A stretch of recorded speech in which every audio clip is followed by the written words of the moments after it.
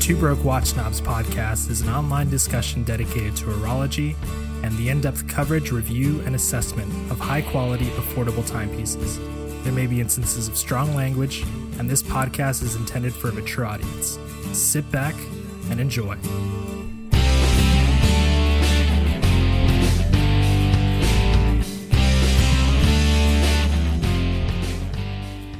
Hey, this is Mike.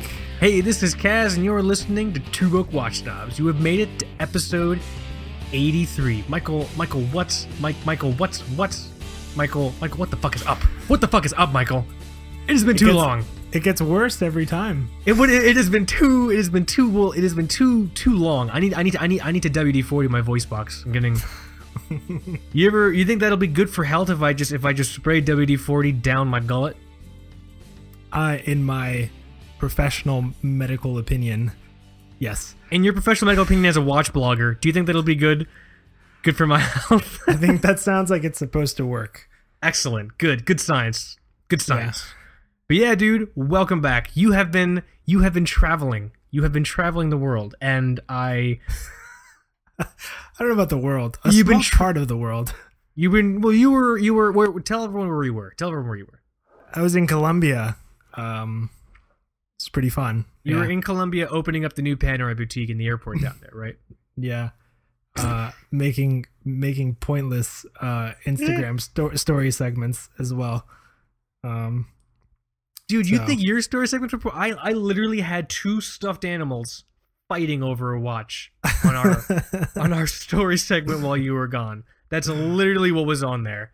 It was like an 8-segment story of these two of Hey from fucking Moana and Stitch fighting over the Notice Trieste. That was literally what was on the feed. It was very cute. My wife enjoyed it. Oh, did you see it? Yeah. I didn't know that. God damn it. Of course.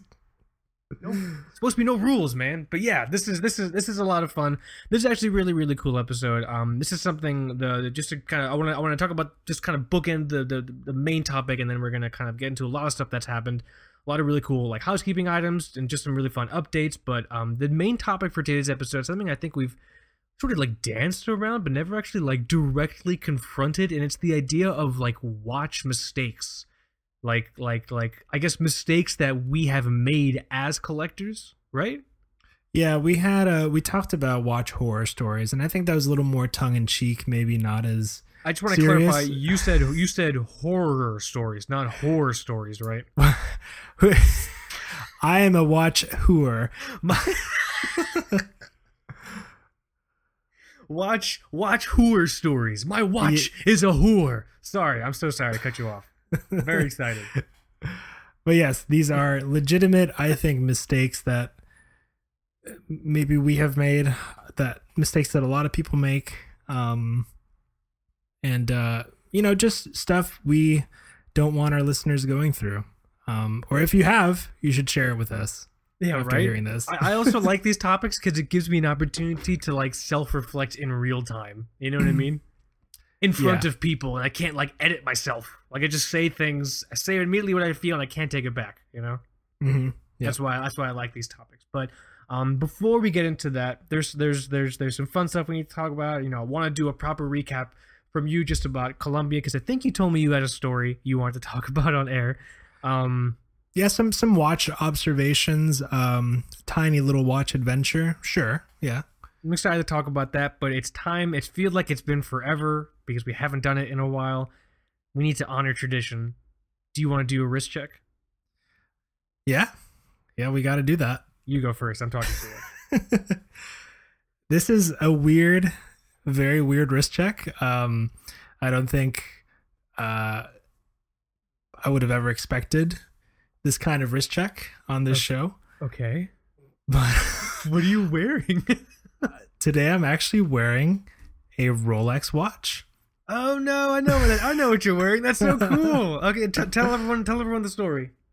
Just to clarify, it's not mine. He stole it. And this watch needs to return back to its rightful owner after a certain period of time. No, he stole it. He's got a Stolex date just over there, guys. A Colombian Stolex. A Colombian Stolex date just. I'm sorry, I keep cutting you off. No, it's just it's a Rolex Datejust black dial reference 16220. At least I think it's a reference 16220. Okay. There are way too many Datejust references to keep up with. But this watch is actually my grandpa's, and on the way back home from Colombia, I stopped in Miami and I met up with my dad, and he actually he loaned me this watch to kind of look after for a little bit and overhaul, essentially, because we have some good watchmakers here in Seattle, and I wanted to fix it up because his 60th birthday is coming up, and I thought it would be a pretty cool gift to take it and fix it up and give it back to him on his 60th. That's awesome. That's super cool. Is this the first time we've ever worn that watch? Because I'm sure you've seen it, but is it the first time you've ever worn it? My grandpa has like shown it to me before, and I've tried it on wrist, but like now it's like I properly sized it for myself, and wow, this is the first time just being around town wearing it, and it's, you know, it's just classic, man. 36 millimeters, great size. Wow. Feels a little bit bigger. Feels, you know, it feels more like the little Seiko 5s that we have. Yeah, size wise, you know. This one has a fluted bezel, so it's got some extra presence there. The Cyclops is so cool, because I think I'm not this much of a Rolex nerd, but there was some point in Rolex history where they had to basically fess up and say that they could not achieve a certain consistency with the Cyclops magnification anymore. Okay. So while some people will like to point at a Rolex and be like, oh, it's fake because like the date is not magnified like 1.5 times or whatever it is, but is Orological Neckbeard making another appearance? Maybe. Yeah, that's him. It's always him. But yeah, no, the date just fucking pops out at you on this one, and looks really cool with the black dial and just these baton hour markers, and the hands are just super like sparkly, you know. I don't know, it's not a flashy watch. It's on a Jubilee, that's about the flashiest thing, but there's there's like a glitz to it, you know. Is it steel or is it gold or two-tone? No, it's all steel, so everything is all steel. Yeah, and the you know, I should probably put the bracelets side to side and see how the how this Jubilee compares to the one on my Seiko SKX 175 that I really like. Can you do a jangle comparison? Can you jangle the two and see which one is janglier? The Seiko's pretty far, but I'll jangle this one. There it is. It sounds like you got a bunch of tokens in your pocket, a bunch of arcade tokens in your pocket. That Rolex quality. It's fun though. The bracelet also isn't doing that like some of these bracelets become flaccid over the years, you know? Yeah, I know. My dad's Rolex does that because I think the center links are gold. Yeah, so it happens more on the gold ones because it's softer or whatever. Yep. That could have been another dick joke. Oh, we totally missed it. Oh, we're getting rusty in our old age, man. We're getting sloppy. No, we're but getting really sloppy. If this was episode 5, we would have pounced on this shit like fucking hyenas. Yeah, that's what I'm wearing though. My grandpa, he came. He's a Cuban immigrant, and he got a job, and he worked there for 25 years. And on the last day, they gave him a Rolex and told him to get the fuck out. So those stories don't really happen anymore. No, absolutely not. But that's what this watch is, and it's cool to wear it here. You know, like I don't know. Do you get the sense that like, because my dad's Rolex, so my dad has the I don't know what the fuck the reference number is. It's a 7. The reference number is 7. It's from the late 70s. It's 2 tones. Very rare. The very rare Rolex reference number 7. No, it's from the late 70s. It's 2-tone, it's white dial, it has the Roman numerals on it. Everything in a watch I don't want except a 2-tone. But like when I hold my dad's watch compared to like other watches from the 70s that I've held, that Rolex like vintage watch, it doesn't feel like a vintage watch. Like it doesn't feel like hollow or weird or incomplete like other vintage watches I've held. I don't know if maybe I just wasn't in my right mind and I just didn't notice it. But do you get the sense that it feels like a vintage watch when you hold it in your hands? Yeah, and I think the difference might be with your dad's. The gold might be adding some weight. Oh, that's possible. Yeah, it didn't even occur to me. Yeah, that's possible. So maybe that's it. But it definitely feels like a vintage. It just does not feel like a modern Rolex, which feels like a fucking tank. You know, you could put it in a sock and defend your home with it if you needed to. You know what I mean? You really can. Can you hear it ticking? If you put it up to your ear, can you hear it? Yeah, it's got the. That's so cool. Definitely ticks. That's badass, man. Should we put it on the feed? Is that weird? I mean, I didn't buy it, so can't afford one of these now. Did you already take it to service, or are you gonna like? So when you take it to service, are you gonna like drop it off physically? And addendum, if you do drop it off physically, are you going to just hang over the watch tech's shoulder while he works on it? Because I totally would. I know it's tempting. It hasn't been serviced yet. I went to a watchmaker today to talk about what they would be doing, how much it would cost, and I'm probably going to visit a different service center to see what they offer and just what their process is like, what they quote. You want a second opinion? If they have an actual parts account. I actually have to figure out the reference because I'm guessing it looks like a 16220, but I could be wrong. At first, I thought it was a 1603, but those don't have quick set dates and this one does. So if you're comfortable doing it, you should be able to just take the back off if you have like one of those ball tools or whatever, the rubber balls, and just look for a serial number and use that. Well, on these I would actually have to take the bracelet off. Because it's on the case, right? Yeah, on the case in between the lugs. So nice. I don't want to do that to this watch. Okay. That's pretty cool though. Was it in like super rough shape? Like, is it in super rough shape? Like when you got it? Because I remember. No. It's in really, really nice shape. There's some scratches on the crystal by like 1 o'clock, but no. Did you track the time on it? Is it like plus minus 14 minutes a day, or is it still holding strong? It's, for never being serviced since the 90s, it's only losing about like a minute a day. I mean, that's not bad considering. You know what I mean? Yeah, I probably shouldn't be wearing it. I don't know what the whole situation is with the lubricant or whatever. And you need to wear it in Airdrum Seosin. I think that's probably your best option right now. I'm sure that'll work out. Yeah, it'll just explode. But no, that's super cool, man. I remember you mentioned that to me, and I'm like, oh, and I didn't really think about it after that. But that's if it's possible, see if there's just any kind of cool insight any more additional cool insight you can give from just the experience of having it like serviced. Because I'm pretty sure there are other folks out there potentially in similar situations, maybe not with the Rolex, but they've inherited a watch, they want to get it serviced, they don't even really know where the first place would be to start. So yeah, keep us updated on how that process goes, dude. Yeah, will do. That's pretty badass. Should I say what I'm wearing? Yeah. What's on your wrist, Kaz? I am wearing a watch that I technically also do not own, but we are in a position to give it away, and I've reached the conclusion that I don't want to give it away. I want to keep it. This is my watch now. I am now the proud new owner of a Notice Trieste. No, I have to give it away. I am wearing the Notice Trieste. Fuck all y'all. Fuck all y'all. I'm wearing this watch forever. No, I am wearing the Notice Trieste. It's a navy dial. It's the NH35 movement. # more brands need to use this movement. That's a bad hashtag, but whatever. It's a dad hashtag. You know what I'm saying? Dad tag. Dad tag is bad. But yeah, that's what I'm wearing right now. I'm wearing the Notice Trieste navy blue dial.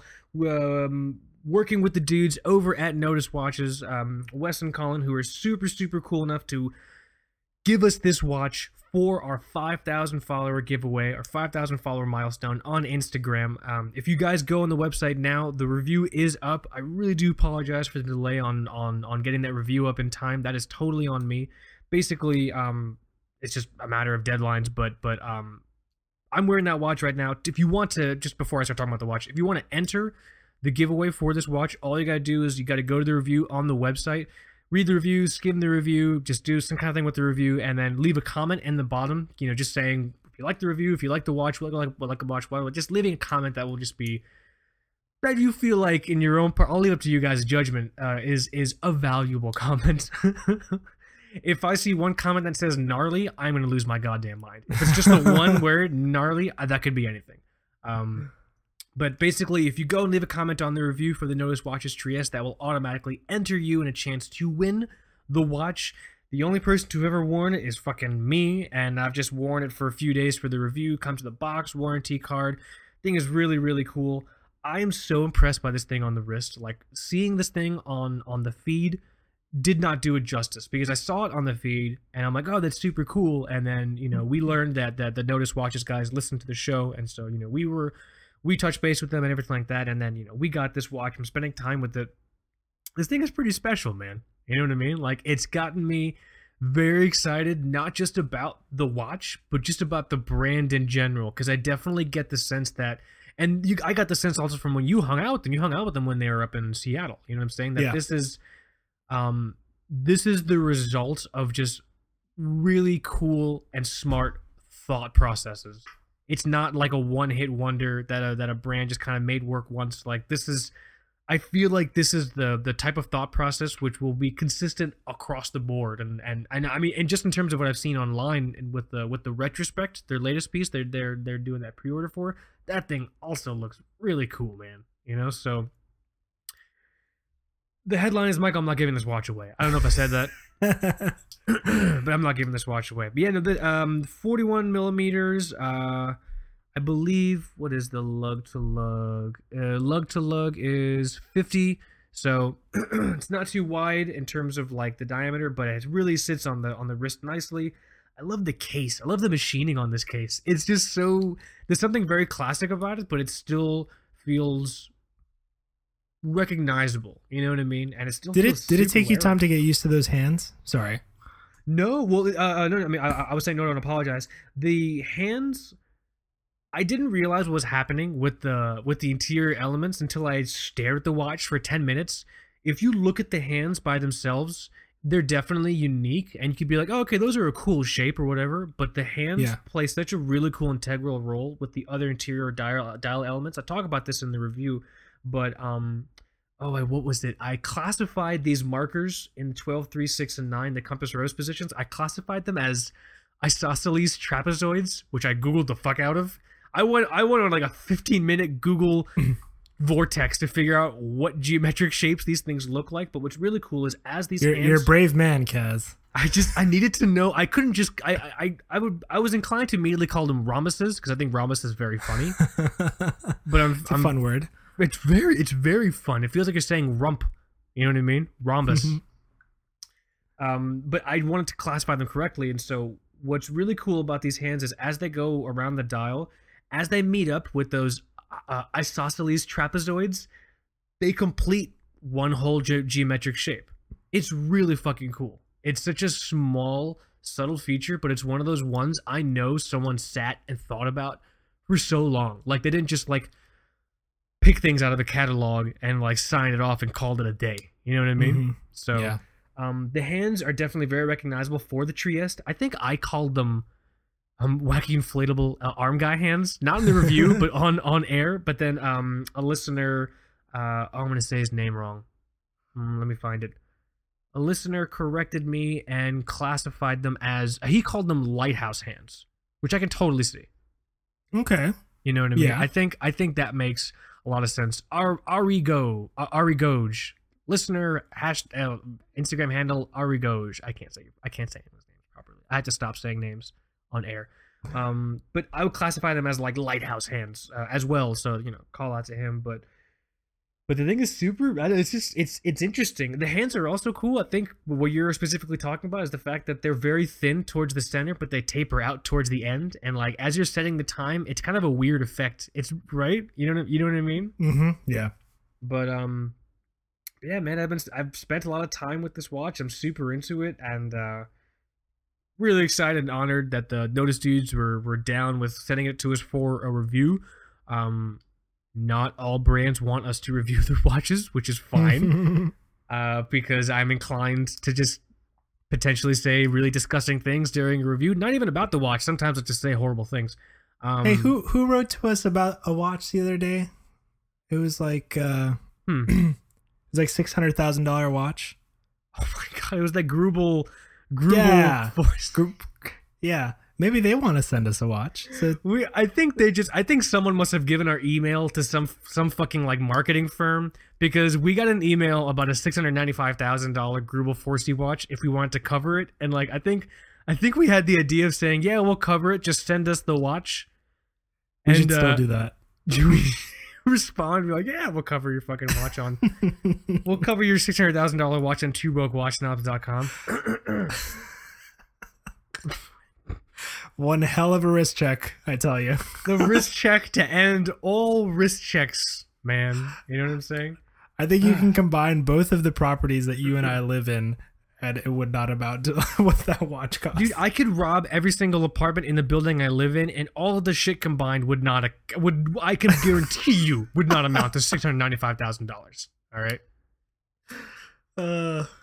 Maybe if I robbed all the cars, because we live near a hospital and so some of the doctors live here, so I see some Porsche every now and then.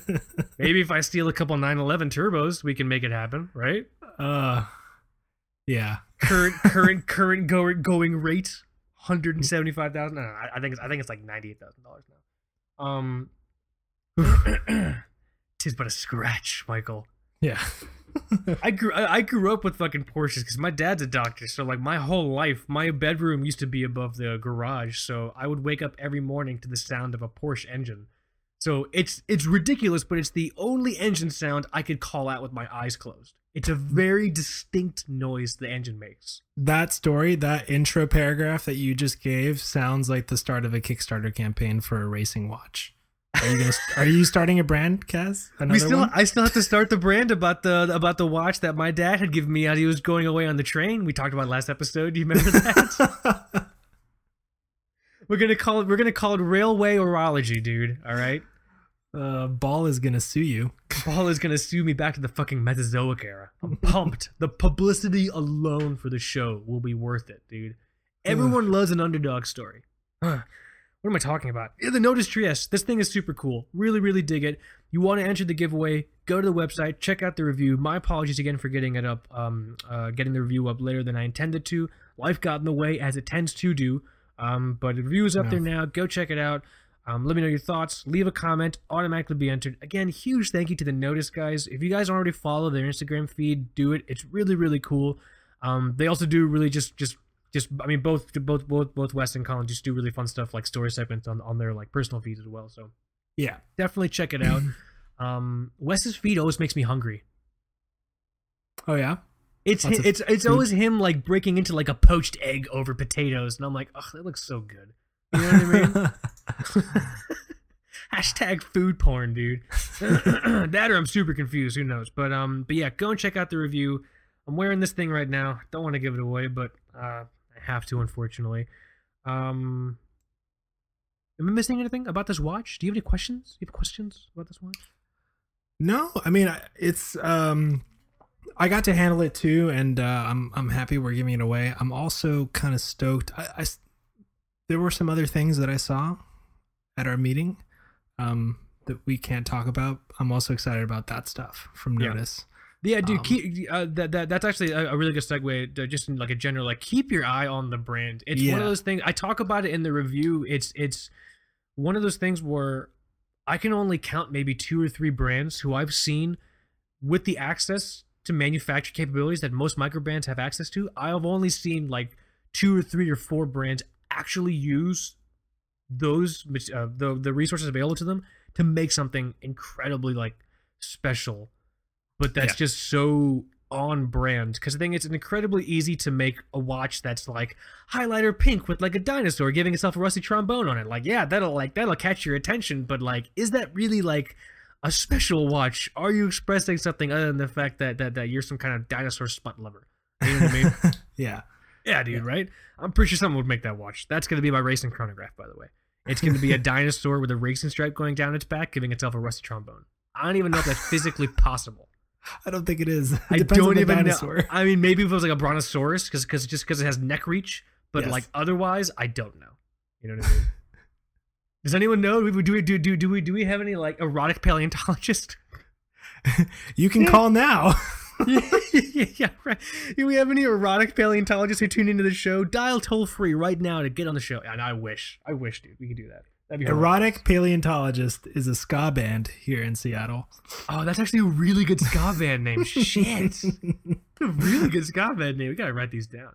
But yeah, keep your eye on Notice. Really incredible things. Just coming from that brand. I can call it now, and really honored just to know the guys that be working with them. But I want to hear about Colombia. Sure. Can you tell me about what was your experience like? So you flew from Seattle to Miami, and then from Miami to Cartagena. The joke that my fiance and I have, my wife, I keep just mentioning my wife. I purposefully mispronounce words, literally just to annoy her. Yeah, I do it too sometimes. Oh, good. I'm glad. So we both do machine gun dog, and we both for some reason just annoy our loved ones. But you flew from Miami to Cartagena, but Cartagena? How do you say it? Cartagena, yes. Cartagena. Yeah. I would intentionally say, oh yeah, Mike is right now in Cartagena. You know where Cartagena is, babe? And she would just give me the look. You know the look. You know what I mean? She has that look.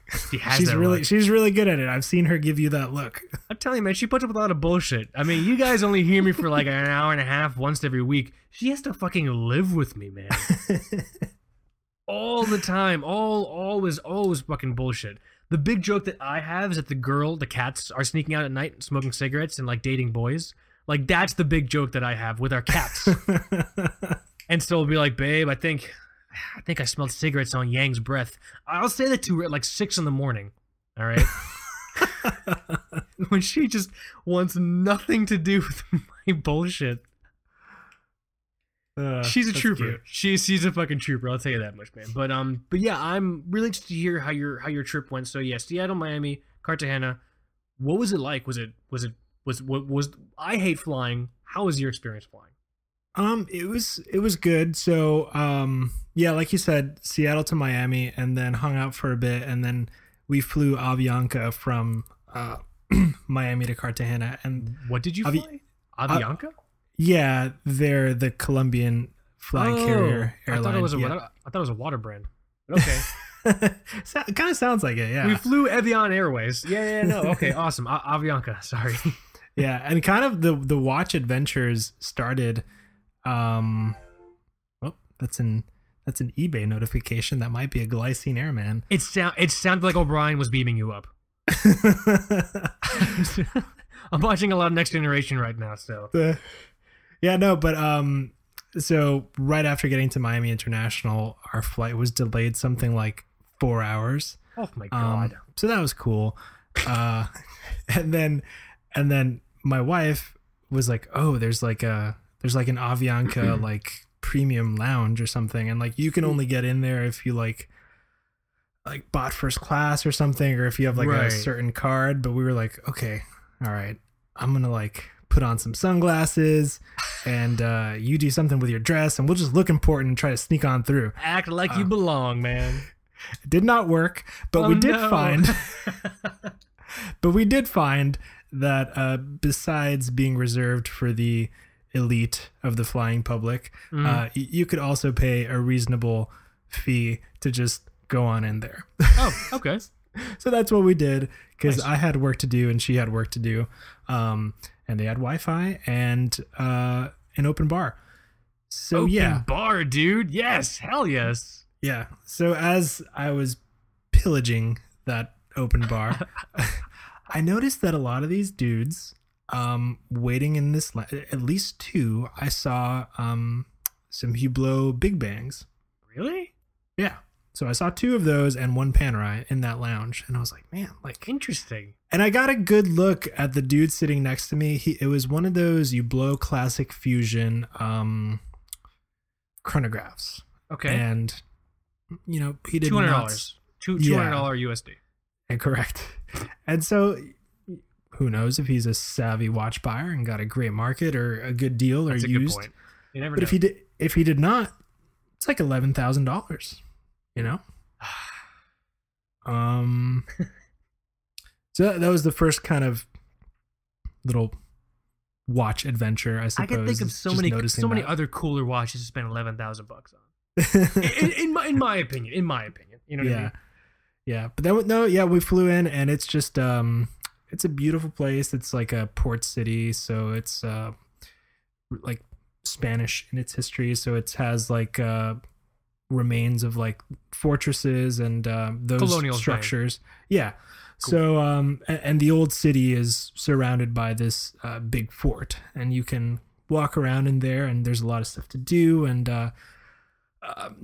took photos and walked around, and at nighttime we had a night where we got kind of lost outside of the area where tourists are supposed to be. So that was scary for a little bit, because we were both having a good time by then. Right? I almost lost you. You telling me I almost lost you, Michael? I can't have that. So Cartagena has a very strong police and military presence. I think it's been ramped up recently because they had a lot of pickpocketing trouble, maybe some kidnappings involved with tourists. Mm-hmm. So they try to keep everything really safe, but there are still some parts where you probably shouldn't go. There were times where we felt like we were in those parts. But it was fun nonetheless. I think you have to go on a little adventure every once in a while. We started that trip with a lost passport, so that was a good time. Oh my God, you lost your passport? I didn't. My wife did. Very good. Yeah. So, and then we realized it when we were trying to check into the hotel. So, we left the airport, got to the hotel, went back to the airport, tried to find the passport. Did you find it? Yeah. Knowing the language totally helps. So I'm sure. I had to do like the majority of the interactions with everything. So, but it was a beautiful place. It's nice to visit. Extremely hot. We went to some beaches. Okay. We had like a mall day. We went to like this like decrepit arcade. Like they had whack-a-mole, but somebody stole the mallet, so you have to just punch the moles. Perfect. That's almost better. That's almost more cathartic than using a tool. Yeah. But as I was walking around, I noticed a lot of people with fake watches. Okay. So like fake Rolexes? Yeah, like fake. Like I'm talking like Daytonas with like a dive bezel. Fake. Yeah, dude. Like I've never seen a Daytona like perpetual calendar moon phase with like a ticking center hand. Like that's awesome. And a Panerai crown guard. Yeah, right. Like I hope you know what you paid for. But I did kind of notice that. And we were also there for a wedding, so we did fun wedding stuff. We went out on like a boat, and just a cool place. As popular as fake watches, I guess, are over there, like, is there not really like a watch culture? Like usually in countries like that, there's a very, very strong line between people who are far below the poverty line and people who are basically like doing very, very well. And usually you'll see luxury good product stores build up to service that very small percentage of folks who are doing well. Did you see any like luxury watch boutiques there at all or anything like that? Well, the divide between, the people living in poverty and everyone else is extremely like steep. So, you kind of, when you see people with nice watches, it's like, you kind of get it. So I saw some AP like offshores and stuff like that. And really, you have to, these people are probably either, for the most part, they're just tourists. You know what I mean? Right. I'm not really sure if they're locals or anything, but, to answer your question, I found one, official Rolex boutique, really, with armed guards. So that was fun. Good. I tried to walk in with my wife, and like I was like physically like stopped, like, and the guy was just like, "What are you doing here?" I'm like, "Oh, I just want to go inside." I'm here to do heroin in your bathroom. What the fuck you think I'm doing here, dude? Right? That's awesome. And it was kind of funny because it was a small boutique, but it was it's an official like on the map for Rolex boutique in Cartagena because it's a nice place to go on vacation, and if you want to come home with a cool watch, you can do it. They stamp your passport a certain way when you go in. There's like a check by a number that they put that exempts you from this like 19% tax. So I guess if you want to buy a Rolex there, you can do it, but it's not discounted or anything. The prices were still expensive. But anyways, we walked in. I just wanted to see I wanted to see how the distribution was in a place like this. Right. Maybe they had something crazy. Maybe they had a ceramic Daytona or something, You never know. Who knows? But it was the usual spread, like day dates and couple Sky Dwellers. They had both of the Explorer 2s, the black dial and the white dial, so that was nice to see. Nice. I fell in love all over again with the GMT Master that nobody wants. And which one is that? That's just the black one. It's not fancy. That's so funny. It's not the blue and black. It's not the Pepsi. It's not the root beer. It's just the black one, and it has some green accents on the GMT hand, and I think some of the text. And it looks very nice. And it's the GMT Master that nobody wants. Did you try it on? Yeah, I tried it on. It's like super nice. Great watch. But there was something really odd happened at that boutique, and my wife noticed it. It was just a really funny moment. So it was just like one dude like talking to some guy, like he just like really wanted to see like a deep sea and just kept saying it in Spanish. It was really funny. I don't know why. This very small woman, and I think her iPad was plugged into the music thing for the store. Okay. And it was like we walked in and it was kind of like orchestral ambient music or whatever. And about like 2 minutes into just like messing with his GMT Master, Papa Roach starts playing Last Resort. Oh, it's classic. Yeah, of course. Dude, and she just beelined to her iPad. I was like, oh my God, excuse me, I have to change this. And dude, that Rolex just kicked into awesome mode. That Rolex boutique just became the coolest Rolex boutique in the world. She should have kept it on. I think she felt bad, so she gave me a book. So now I have this like Rolex book. What's it a book of? Is it like erotic Rolex photography? It is actually. But it's their catalog, and I was like, oh, this is really cool. I'm gonna have this like it's almost like a coffee table book, but it's all in Spanish. So I just look at the pictures, whatever. There you go. But that's the only boutique I saw. So some Rolex, a lot of fake Rolexes, some people with really fancy watches. You should have asked the guys who were in the airport lounge if they listened to the Two Broke Watch Snobs podcast. Yeah, I should do that next time I see somebody with a nice watch. Or ask them if they want to see your Seiko 5. The watches I brought held up really well. I was gonna ask. You brought Feel Standard, that you recently got. You brought the Doxa. You brought the Vostok. Vostok. The Dan Henry chrono. Dan Henry. How did everything perform? I wore them all, but I wore the Doxa more than anything. Right. Because there was just something, I don't know. There was something about having the Doxa on wrist, like navigating those like tiny streets, like chasing cabs, haggling with like vendors and stuff. It just felt like a cool vacation watch in that setting. Wait, did you haggle with vendors? What did you haggle with vendors for? I haggled with cab drivers because they can be assholes. Okay. I think I scared my wife at one point because like she can be non-confrontational, I think, and there's nothing wrong with that. But this guy was like, he said his price, and I was like, no, fuck you, like I'm paying this. And I just handed him the amount that I wanted to hand him, and then I got out of the car. What? Because after a while, you get an idea of how much everything costs. Like, okay, from the hotel to this spot that we've been going several times already, it costs this much. And this guy inflated it like way more. And I was like, wow. No, but he had some like gang tattoos, so I probably shouldn't have done that. He's probably outside your place right now.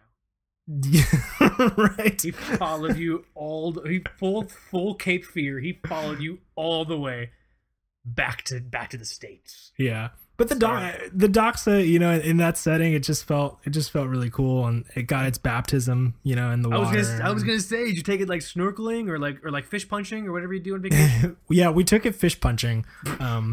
There was a guy with a sign. It said he had towels on the sign, $5, and then fish punching was right under. So that's what we did.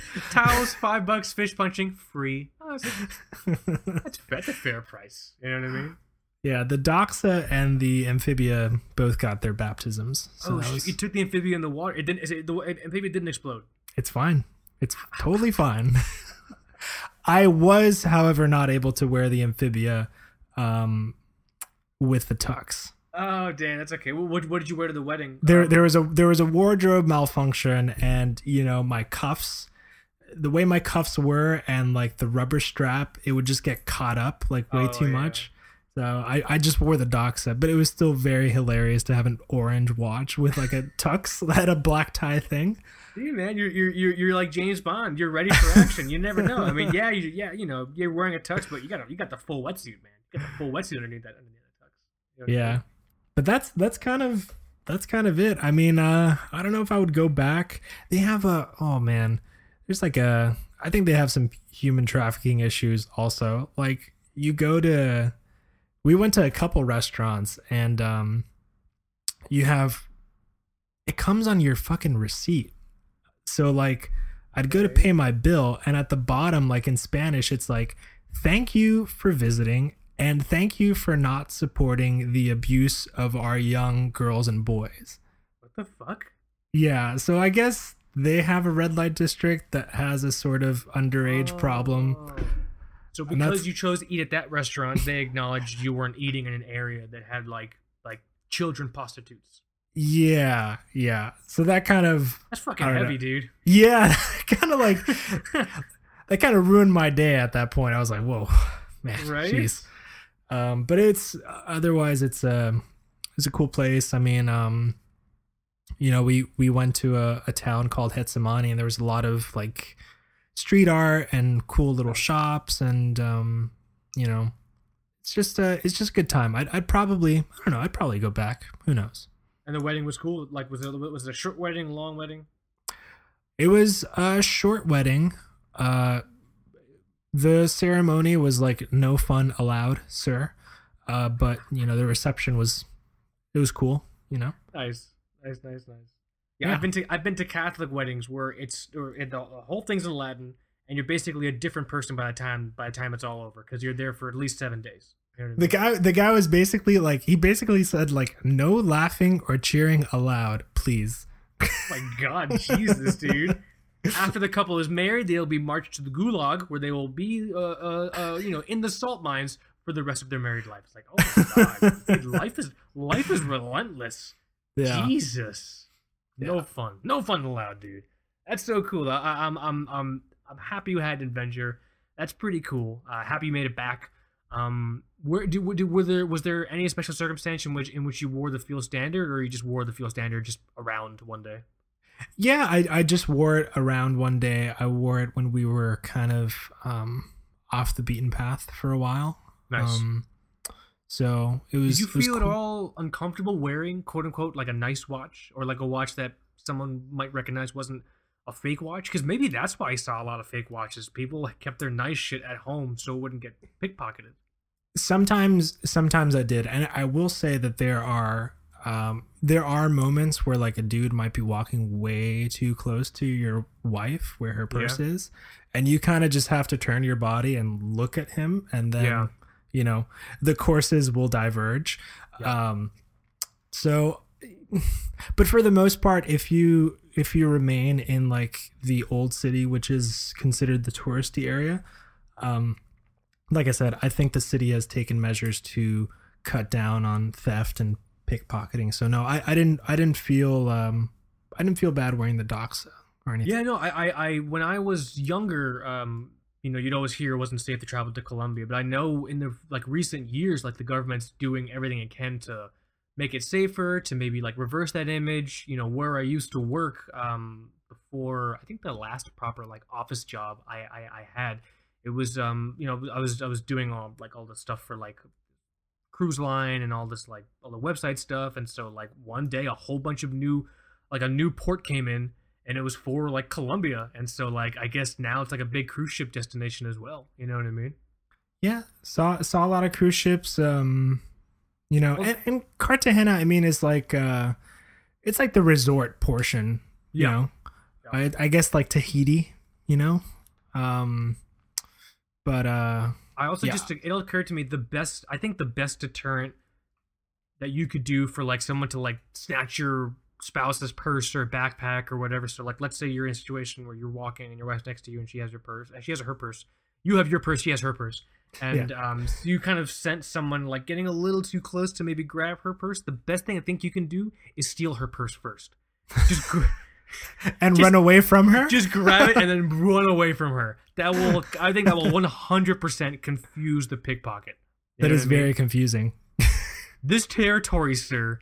This is Michael territory. Okay, you fucking go pickpocket your own goddamn turf. You know what I mean? I think stealing your wife's purse first is the best deterrent to having it stolen by a stranger. Yeah. Good idea. This just occurred to me. That's super cool, man. That's happy you made it back. That's crazy about the flight delay and everything like that. I've never been in an airport lounge, I don't think. Usually I get to the airport. I'm weird. I like getting to the airport way too early because I don't have to rush. I like getting to the airport with like 3 hours to kill. What I do is I just sit in front of the terminal with like my feet on my suitcase, and I'll just sit there. I won't fall asleep because if I fall asleep, I'm convinced strangers will touch my penis when I'm not like aware of my surroundings. So I'll just sit there and I'll just wait for the plane to show up. You know what I mean? The penis touching is. You should be worried about that. I should. That's what I'm saying, dude. My wife is insane. She's like, not everyone else trying to touch your penis. So I'm like, yes, they are. Yes, they are. All right. I'm gonna whirl aside by folks who want to fucking ruin my day by very gently touching my penis in passing. I don't need that. That's bad touching. Bad touch. All right. Is it time? Should we? Oh man, looking at the time. Do you want to talk about this main topic? We should start talking about this main topic. Yeah, it's a good idea. It's I'm very simple. Interested. It's simple, but I think a lot of people can relate. Because watch collecting is supposed to be fun, but it's not so fun when you feel like you've totally fucked yourself. Right.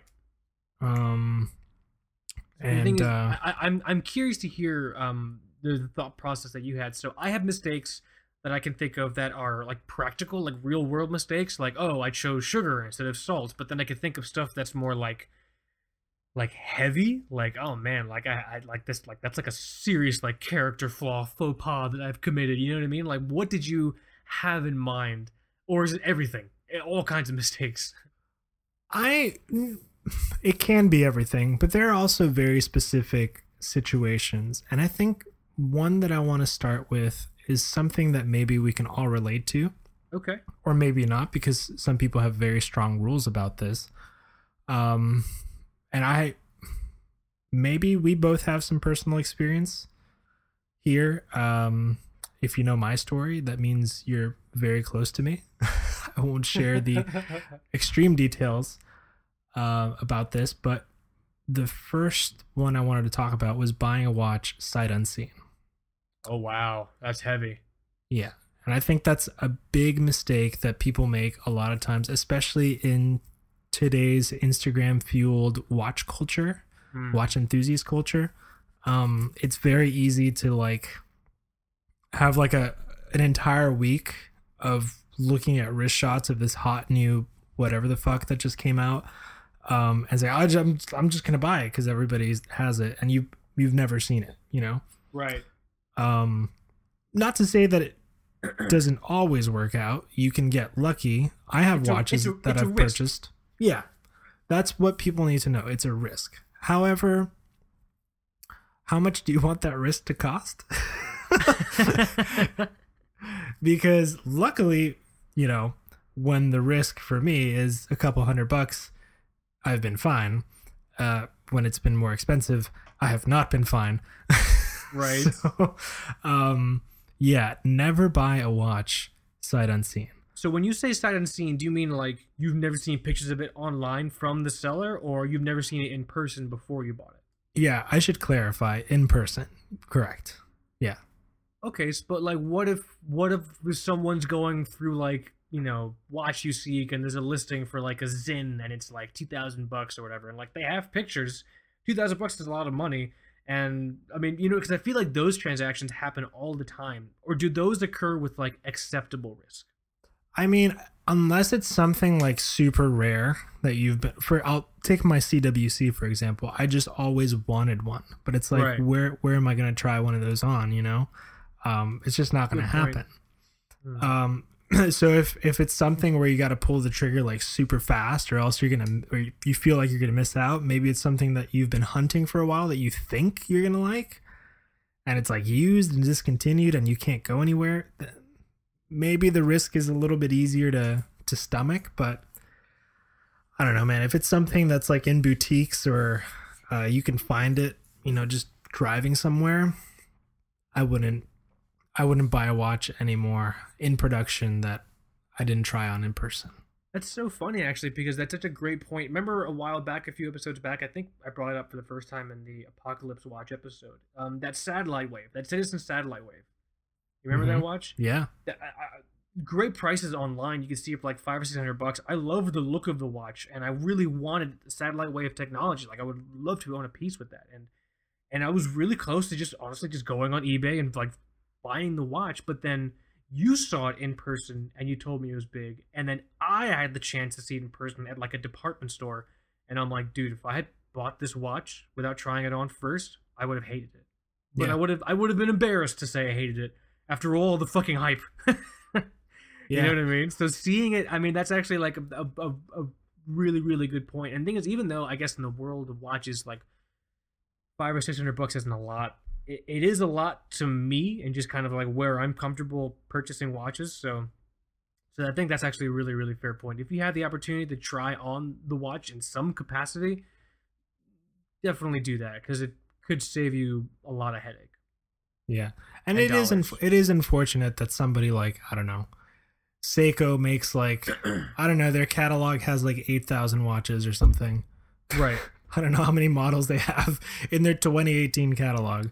You know, how are you going to find it? How are you going to find that? Like, if you're into the SKX that has like a partial turquoise bezel or something, I don't even know if they make that, but like, how are you going to find that? You know?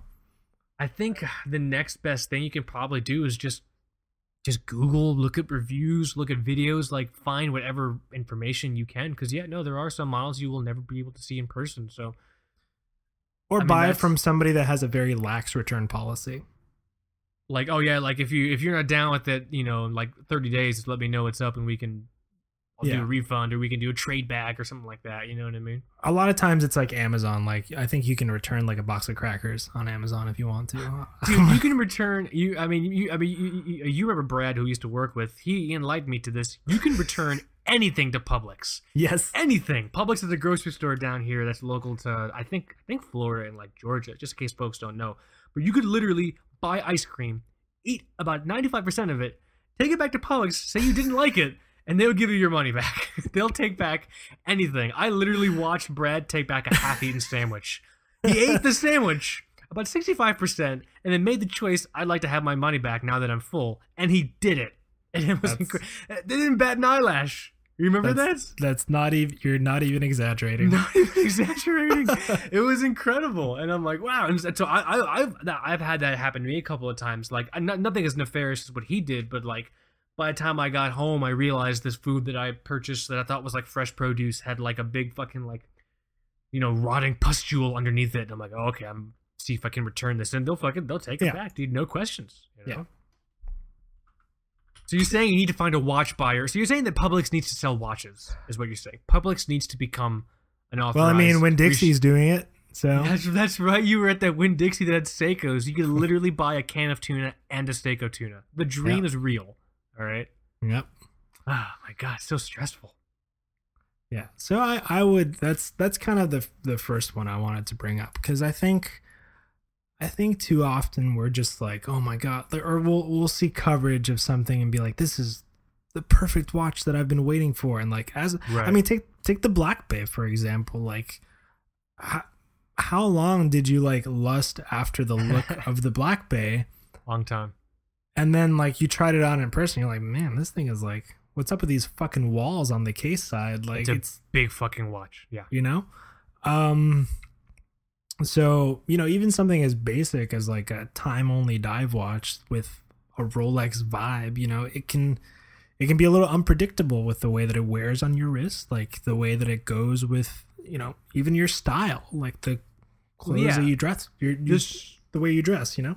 This relates to the point that I want to bring in regards to like mistakes that I've made that I want like to make sure people avoid making. Also, is that thing is like photography, especially on Instagram, or if it's like really sexy photos of a watch, pictures lie. Pictures tend to lie a lot, which is why we both do our best to try and give as many reference shots for a watch as we can, all over like the side, like even like weird angles where like it looks odd, but it gives you a sense of what the watch looks like on like wrist. Or I'll try and also have like familiar objects in there as well. I should honestly just start taking pictures with like a fucking like quarter in the shot, or like calipers with the actual measurements, just so folks have a realistic interpretation. But just taking like a sidetrack, like as a content creator, it's also difficult because you want your shots to look quote unquote good, but you don't want them to be deceptive. You know what I mean?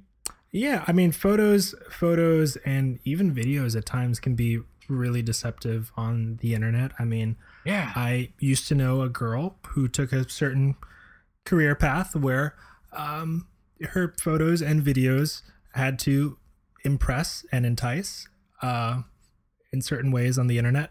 She had a YouTube channel about knitting. Yes. Very good with her hands. But when you saw her in person, she looked different. Of course. Yeah. That's actually an excellent point. But sorry, what'd you say? That will not be in the show notes. We're gonna. Well, that's one link that we're not gonna put in the show notes. No, I don't think the Google algorithm will like that very much. But in regards to just watch photography and sort of also just the gawking face culture that exists within the Instagram watch family. Yeah. The mistake that I've made in the past and that I want people to not be afraid of just confronting is, if you lust after a watch and you buy the watch and you don't like the watch, tell people. Don't feel bad about not liking the watch. I know that might sound like really weird to some people, but I've been in the situation where I had a watch and it seemed like everyone in the world loved the watch. You know what I mean? And like, I just felt weird because it's two things. You don't want to feel like you're like counter culture, and at the same time, if you don't like a watch that you spent $2,000, $3,000, $5,000, $2,000 on, whatever, if you buy that watch and you don't like it, psychologically you could perceive yourself as looking like an idiot. Like you wasted your money, blah blah blah, so on and so forth. Yeah. But the dude, who cares? If you don't like something, fucking tell people. There's no reason for you to not feel comfortable expressing a negative opinion. There's too much positivity, I feel like, in the watch family online sometimes. Am I talking crazy, or like do you understand what I'm talking about? There's a lot of beating around the bush. You know, it's like, yeah, you know, yada yada, but it's not for me. And that's as negative as somebody might go.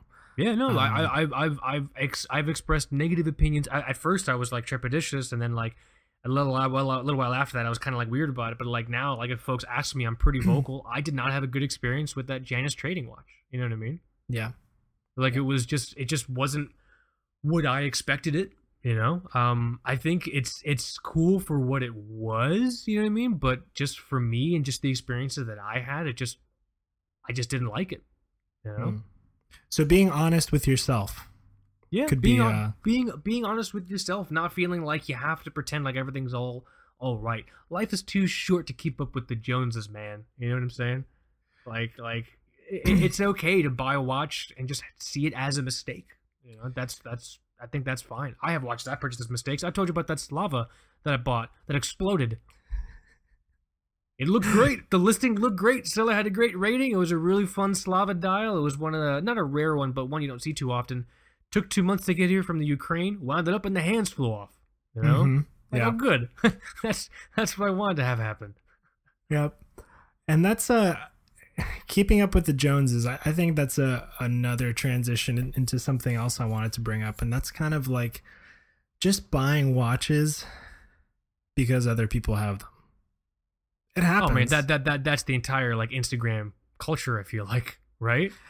I mean, yeah.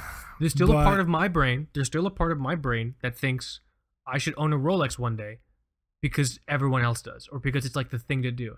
Even though I know that part of my brain is an idiot. If the only reason I want a Rolex is because other people have a Rolex, that's ridiculous. But that part of my brain still exists. You know what I mean? Well, there's people. Okay, so there's people on your Instagram feed that have like, two-tone Rolexes, but they're friends of the show. You like their channel. You talk to the person daily, and you respect their opinion as a person that enjoys watches. That might actually drive you to want the watch even more. I think I'm talking about I'm talking about people that are like, okay, this famous person wears this watch and I gotta get it, Oh, like not like a brand ambassador, but like it's well known that XYZ celebrity wears this model of Tag Heuer or whatever. It could be a celebrity, it could be a brand ambassador. But that's tapping into watch marketing. Watch marketing for a lot of the big brands is riding on the fact that if you see XYZ celebrity who's respected and known and trusted wearing XYZ and watch, if you purchase XYZ watch, that will bring you one step closer to potentially being like XYZ celebrity. You know what I mean? But are watches really the place for that kind of stuff? No, of course not. But it's for example, like I go back to like freshman year high school. I'm like 13, and Fender releases the Tom DeLonge Blink-182 Stratocaster, and like I'm just picking up a guitar, right? And I want that guitar. Is it different with those types of products, or well, now it depends. Was that the one with the Seymour Duncan Defender, the huge, the thick magnet humbucker? Yeah, the Invader at the bridge. Invader, that's what it was. I used to have an entry level $150 BC Rich Warlock because I thought it'd be hilarious to buy that guitar. Had it for a month, really bad guitar, didn't like it. Went to a shop and I'm like a mom pa shop, and I'm like, hey, do you guys want this guitar? And they basically said no, like you can't do any like guitar trades. That is not like, no one that comes into the store would ever buy that guitar. And I saw that they had the Seymour Duncan Invader in a case, in like a little box in like this case, and it wasn't even like arranged properly. It was a mom and pop store, so everything was just thrown in there like a pantry. And I'm like, I'll trade you this entire guitar for that humbucker. That's a good trade. I think you got the I definitely came out on top, dude. Yeah. Yeah. Still have it today. But no, I mean, well, the thing is that I feel like that is a mistake. Now, it's different if you like something for what it is and like celebrity happens to have it, but because the thing is that can steer your collection, in my opinion, wrong if you buy a watch just because XYZ celebrity had it. Now, sort of like an offshoot of that, if you're like a huge fan of like XYZ television show and like you just like having like related paraphernalia or whatever, as I hit my elbow on a wall, that makes sense, right? Interesting. That's just you expressing your collection for a television show or for a movie or for whatever the fuck it is, you know what I'm saying? But if you want to watch just because, there's a video of like Christian Bale beating someone to death with his fist while wearing it, that's a little ridiculous. Like, okay, like it's almost a form of like idol worship, if that's not too extreme to say. You know what I mean? Yeah, that brings I think about Adam Savage when you bring that up, because I think he has his TV shows and his YouTube channels or whatever, but I'm confused about him. I can't tell if he's a watch person or like he wants people to think he's a watch person, or am I just an asshole? I think he's mostly like a prop master. Like that's what he's into. He's into making things for film and TV. He will like painstakingly like recreate like props from Blade Runner or something like that. But I think he's really into like the Bourne, like the Jason Bourne series and stuff. And he's I think I've seen videos where he has like fake watches that are like props that he made or something or he acquired Kinda somehow. But yeah, there are people that collect that sort of stuff. I mean, my wife and I are rewatching Parks and Recreation for like I think the second time or something. And doesn't that guy have a Citizen? One of the Swanson, Ron Swanson? It's a very cool Citizen that can be difficult to get, you know. I don't know. Is it shitty if somebody buys it, you know, if they really like the show? Well, that complicates the question. If you're a fan of the show and you're buying it, are you expressing your love for the show in one way? Or do you think you'll be more like, what the hell's the actor's name? Ron Swanson. What's the actor's name? I can't remember. Nick Offerman is the actor. Nick Offerman. Yeah. If you think you buy that watch, you'll be like Nick Offerman or something like it. And I know it sounds like we're nitpicking, but these little like perspective cues can really influence how your collection grows or doesn't grow. Like, are you building a collection that's actually an authentic expression of who you are or an authentic expression of who you want to be? You know what I mean? Well, and in my opinion, there's a difference. You know? Let's be real here. If somebody buys a watch that a celebrity has in real life, like not in the show, are they buying the watch because they want to be like the celebrity, or are they buying the watch because they want to communicate an idea of wealth on the same level as the celebrity? It depends. My gut inclination would be because they want to be like the celebrity, just because that's like the marketer in me talking. That's the pessimistic marketer in me talking. You know what I mean? The idea of translating wealth. Well, I mean, that's Citizen, not really an expensive watch. I wouldn't get a sense of someone's wealth from that. But I guess when you say celebrities wearing watches, most of the time, it is expensive stuff. You know. So maybe but that's a good point. But then isn't that just as vapid as a pursuit as wanting to be like the celebrity? Yeah. Wanting to translate the same level of luxury as XYZ hooker killer. You know what I mean? Yeah. Or whatever actors do. I'm not too sure anymore. You know what I mean? Yeah, this is complicated. No, it's very complicated, but these are the types of questions that someone would have to ask if they're really building a collection. Because the thing is, if you don't have a handle on, and this is the mistake that I made really, really early on, if you don't have a handle on what attracts you to a certain watch, or if you're just buying it because someone else has it, you can become very easily a consumer. It's really easy and I say that in a derogatory sense. I know sometimes I say it in a positive sense. Right now I'm saying it as a derogatory sense. If you're a consumer, brands are just looking for a way to figure out how to sell you a watch. Yeah. You know what I mean? It's the difference between figuring out how to sell you a watch and it's the difference between that and you seeing something and connecting with it on a personal level. Like for me, this is a very, very, very kind of just like salient example. The Slava Medical that I got recently. That watch connected with me so strongly just because of just something about it. You know, mechanical pulse meter, doctor's watch, Soviet watch. I never saw a celebrity wearing it. I didn't even. There's no sort of like. This is the great thing also about Russian watches. There's no like marketing culture around it. I just saw the watch and there was something about the watch that connected with me. So I have that. I finally have that watch now, and it doesn't remind me of XYZ celebrity blah blah blah. It reminds me of what I like about the watch and just the pursuit that I had to go through to get it. I feel like that's a very personal journey. 10 different people can buy one watch because XYZ celebrity has it, and all 10 of those people have the same story. You know what I mean? So the moral of the story is approach watch buying 100% with what you personally like in mind. It should have nothing to do with somebody that you want to emulate, no matter how much you like them. Am I being too puritanical? I don't know, but like that, like that's how I feel. Because the thing is, that's what it is. I think you'll feel better about your watch purchases that way. You know? Yeah. I mean, especially because it's not a cheap hobby, guys. Shit ain't cheap, man. No. You know what I mean? Like $100 Seiko might be cheap, but $100 for me in groceries. Not too bad. Also, Michael, I don't know if I told you or not, I have just basically been eating nothing but vegetables this past 2 weeks. Oh, good for you. Because they're cheap. They are very cheap. It's I did not realize how cheap it was. Like I went to get like stuff to cook a meal, and like I had all this fucking like produce and all this bullshit, and the person that registers like, oh, $12. I'm like, what? This is incredible. If I had meat in the mix, this would have been like $40, and I would have fucking cooked the meat like an idiot and ruined it. It's a poorly circulated myth that eating plant-based is more expensive than whatever else.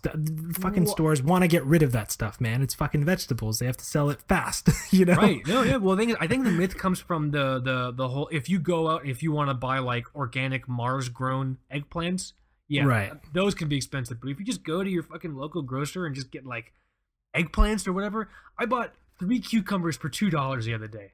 Yeah. A lot of times incredible. That's stuff that you can buy bulk too. I mean, you can buy a bunch of bulk vegetables, bulk beans and legumes and stuff, and yeah, dude, you'll be set for a while. Yeah. I'm sorry, we got very sidetracked by grocery. Two broke health snobs. Two broke, one begrudging vegetables. Two vegetable snobs. I'll make that sexier on paper later, but no, that's the mistake is not collecting in a way that's authentic to you, but it's not one of those things where like you can make the choice, blah blah blah. It's little choices that will lead up to you potentially having a collection that, yeah, it's cool watches and yeah, it gets upvotes and likes or whatever on Instagram, but does it really mean anything to you? Like what? Yeah. Like what's special about this? Is this a collection that anyone could have put together? You know? Yeah. If so, then why do it? I mean, that's my like really like super like puritanical view on it, but it's just I don't know. I've come to the conclusion recently that if assuming that my life is half over, which it probably is, just considering how I live my lifestyle, life is too short to just create something that anyone else can create. You know what I mean?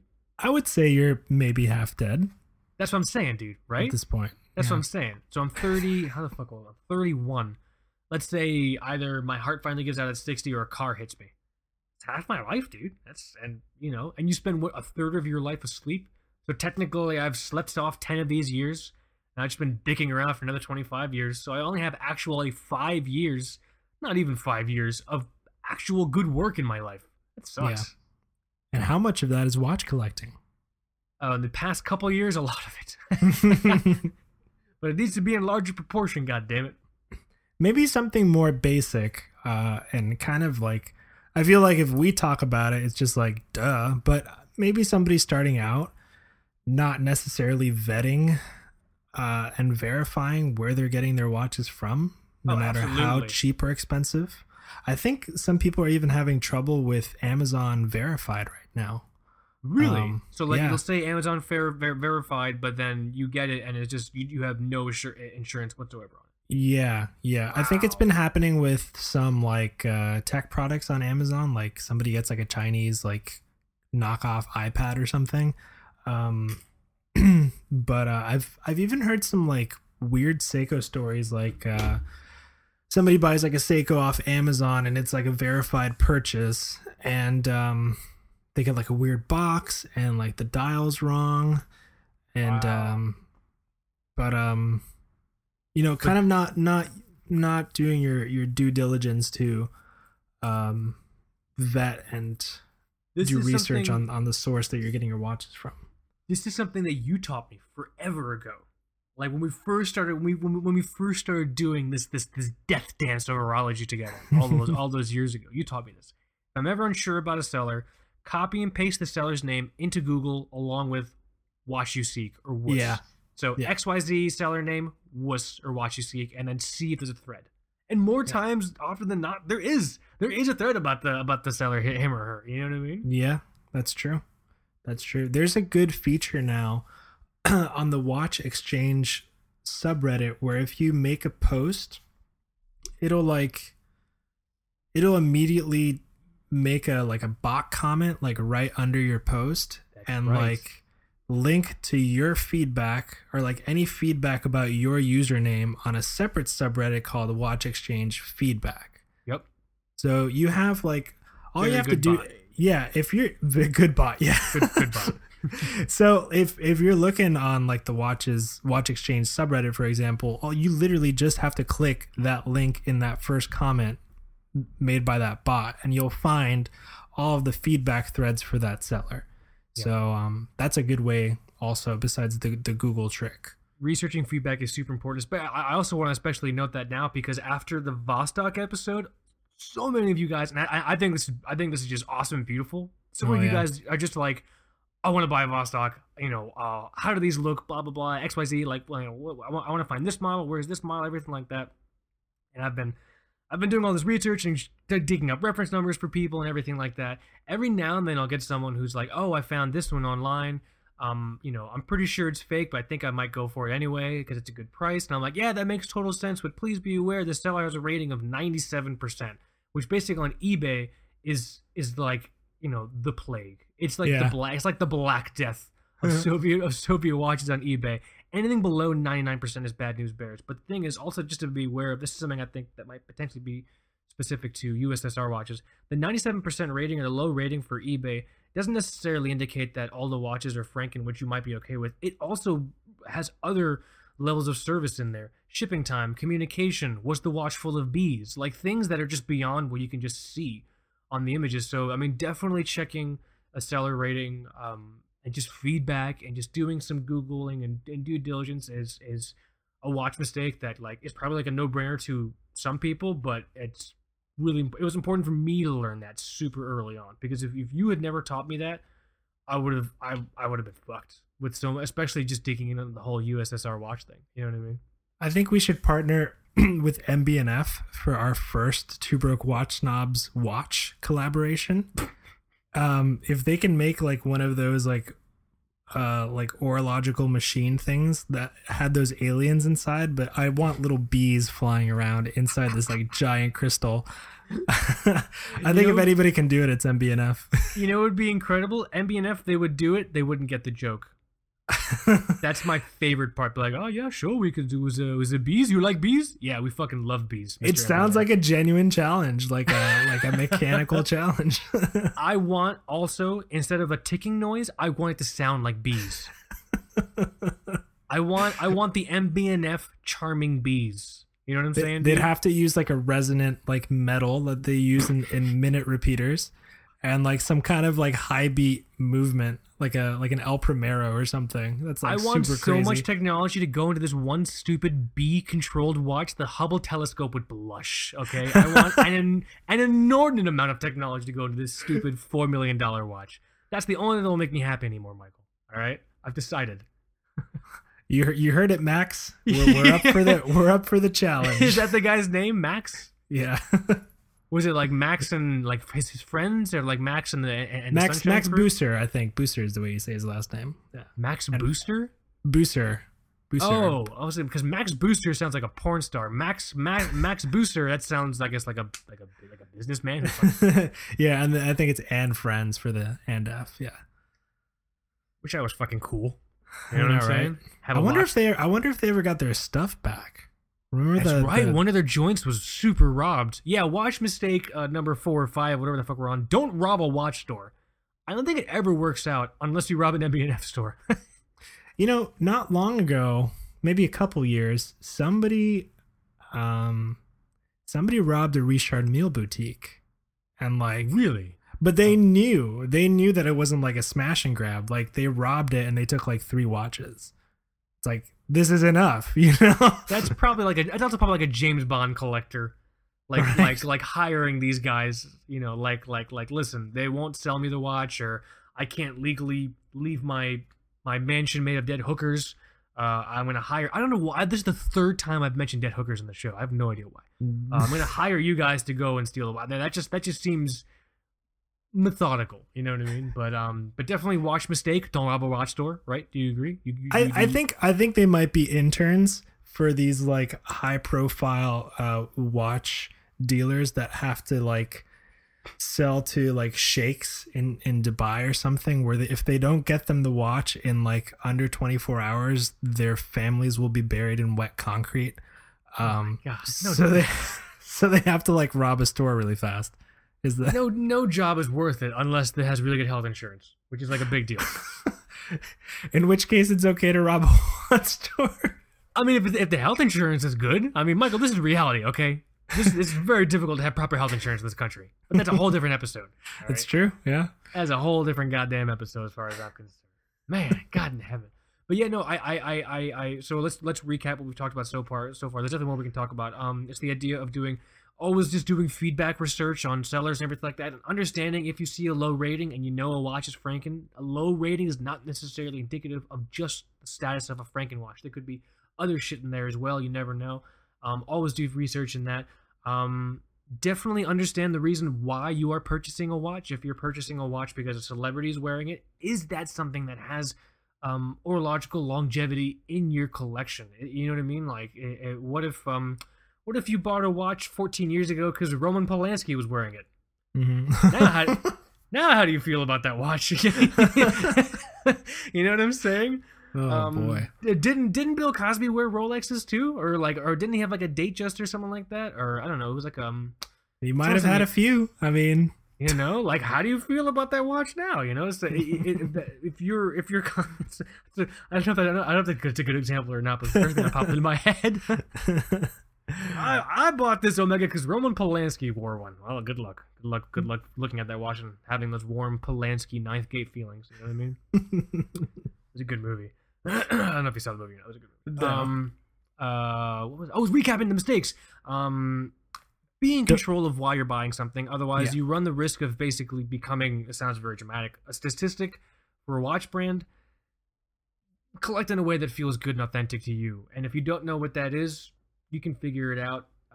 In that same vein, if you buy a watch, don't make the mistake of pretending you like it. If someone asks you, tell them you don't like it. You know what I mean? Like, you shouldn't have to feel like you need to keep up with the Joneses or act like everything's always awesome and positive, blah, blah, blah. That's no way to live. You know what I mean? Yeah. What was the first one you said again? I can't remember. I'm all hopped on caffeine right now.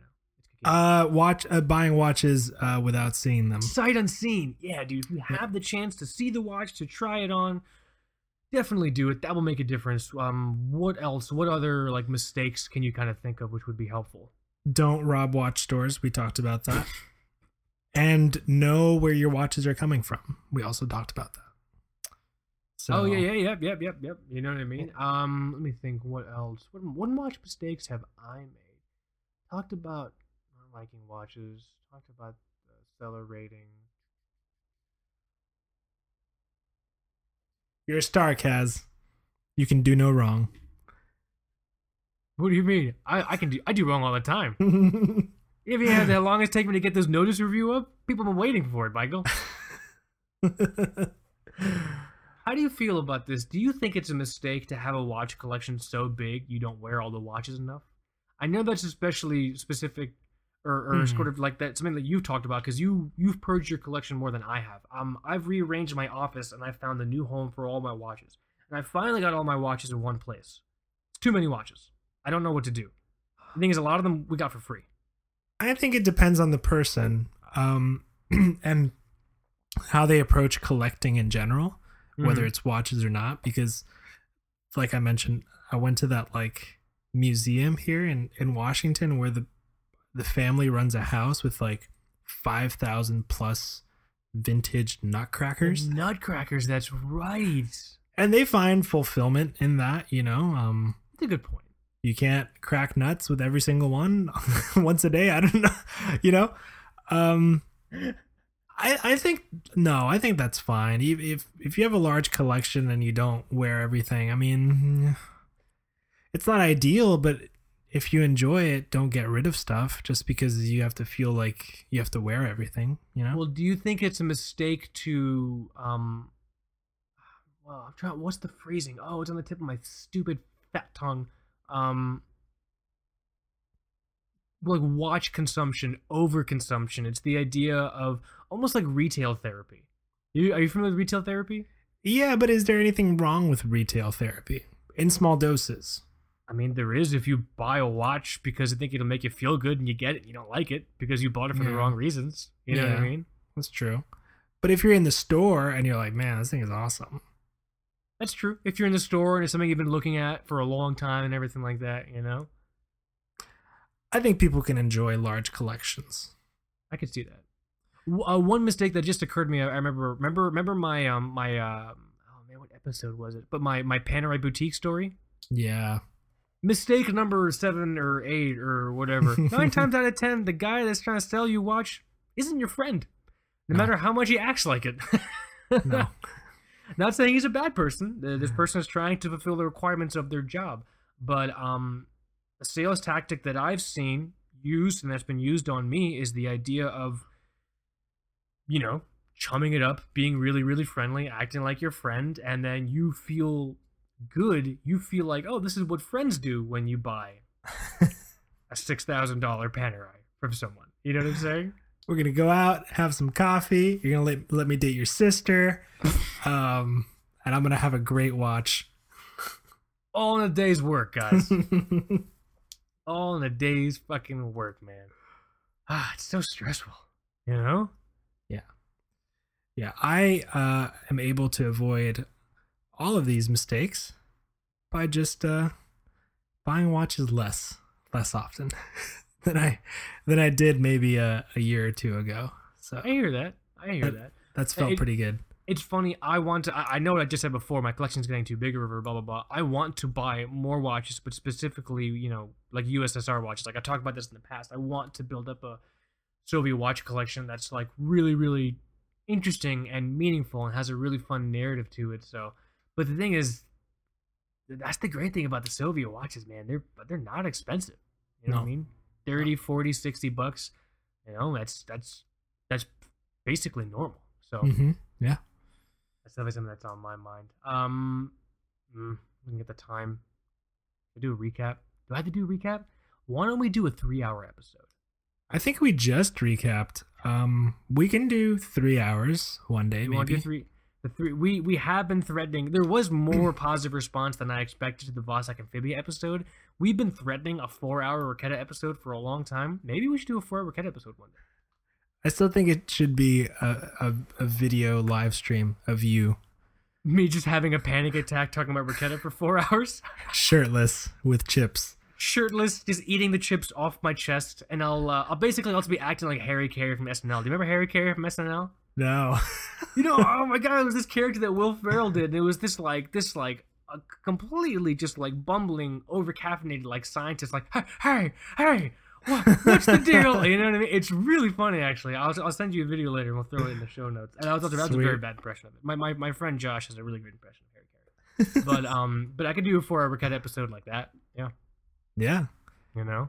And I can join the video chat, little square in the corner, just staring at me, eating chips off your chest, eating like vegan chips off your chest as well. Perfect. I think that's poetry. That shit's going to the fucking what's it called? What's that music? Or not music. What's that film festival called? With all like the artsy films, invent films. What's it called? Sundance? Sundance. That shit's going right to the top of the Sundance bracket or whatever the fuck they use. I also don't think Sundance is a contest. I might be getting confused with like other sports, competitive sports. I don't know. You know what I mean? But yeah, so yeah, okay. Just want to reiterate also, if you're interested in joining the entry for the 2,000 or the 5,000 follower milestone giveaway, we're giving away this Notice Trieste watch that was really generously donated to us by the guys over at Notice Watches. Check them out because that is a brand you want to keep your eyes on. The dudes are super cool. The stuff they're putting out is incredible. And just having this thing in my hand right now, I am begrudgingly accepting to give this away to you guys. Because I could have just lied and said I lost the watch and kept it. That was also an option. And that was an option. But I decided to do the right thing, Michael, and give the watch away. Right? We know you thought about it. It crossed my mind, just like how you never wanted to give away the SKX for the 2,000 follower or 3,000. I can't remember what it was. You know what I mean? I did not. But go and check out the review. Leave a comment on there. That'll automatically enter you for a chance to win the watch. Brand new. I'm the only one that's worn it. I've only been wearing it for a few days to do the review. Comes with a box. The box is really cool. It has like the Notice logo on there, and it's like a pine box, and the outside of it's like charred. It looks really cool. It's more than just like a foldy paper box. You know what I'm saying? Am I missing anything else? I think that's it. Right? Pretty fun-filled episode. Yeah, good times. Happy to have you back stateside, bro. Really, really cool stuff. Everyone, as usual, really interested to hear you guys' thoughts and comments on some of these mistakes. Do you think some of the mistakes that we're kind of pointing out are reasonable to note? Do you think some of them are just absolutely ridiculous? If you also think we take watches too seriously, you can let us know, but please be aware you have been listening to a watch podcast for an hour and a half, so I'm not really too sure I'd believe someone to tell me I was taking watches too seriously. We're all here together, but really interested to hear you guys' thoughts and opinions. Really interested to hear if you guys have any mistakes that you've made that have kind of influenced how you grew as a collector, whether they were a while ago, whether they were recent. What I'm really interested to hear, and I've had this happen, have you tried warning people to not make a mistake and they made it anyway? Like, did you watch someone else in their moment of instant regret? I usually warn people to not get into the hobby at all. I tell people that if you just want a watch, like a one watch to wear, like for like if you want to dress up nice or to have a nice dress watch or whatever, don't go to forums. Don't do any of this bullshit. Don't do any of that stuff. Set a budget of $100 to $200. You know what I mean? And just find something battery powered that you will like. However, if you were looking to like actually learn more about horology and learn about watch collecting and do all that stuff, then I usually say like, okay, blah blah blah. Check out these websites. I don't think I've ever told someone to just not buy a watch. I don't know. It's funny actually. Have you seen? Oh man! Shout out to Tritium Balls. There was Did you know that Steinhardt makes an Ocean One 31 millimeters, 39 millimeters, but in like a mother of pearl pink? Yes. The thing is fucking gorgeous. Like I was looking at that watch, and like Becky saw it on my shoulder, and she's like, "Oh, that's a really beautiful watch." And I'm like, "Is it?" So I'm like, "Yes, finally, I could buy a watch for her." Great quality too. Their watches. They're supposed to be, man. Shout out to last episode, which I believe was the return to the homage episode. Really appreciate everyone's thoughts and opinions on that watch episode. But here, I'm belaboring the episode. I'm gilding the lily because I don't want to end the episode. I just want to click the bezel on this notice. Hold on. That's some good clickage, guys. Some clickage and some jangling from my end. The call of our people, Michael. Okay, jangling jubilees and clicky bezels. Okay, let's time to do this time. I've taken up the people's nice time enough. Do you want to do it or should I? Yeah. Thanks for listening, everyone. My name is Mike. My name is Kaz, and I will leave you with the final words from, I think, probably my favorite anime of all time. You've been listening to Two Broke Watch Knobs. See you, Space Cowboy.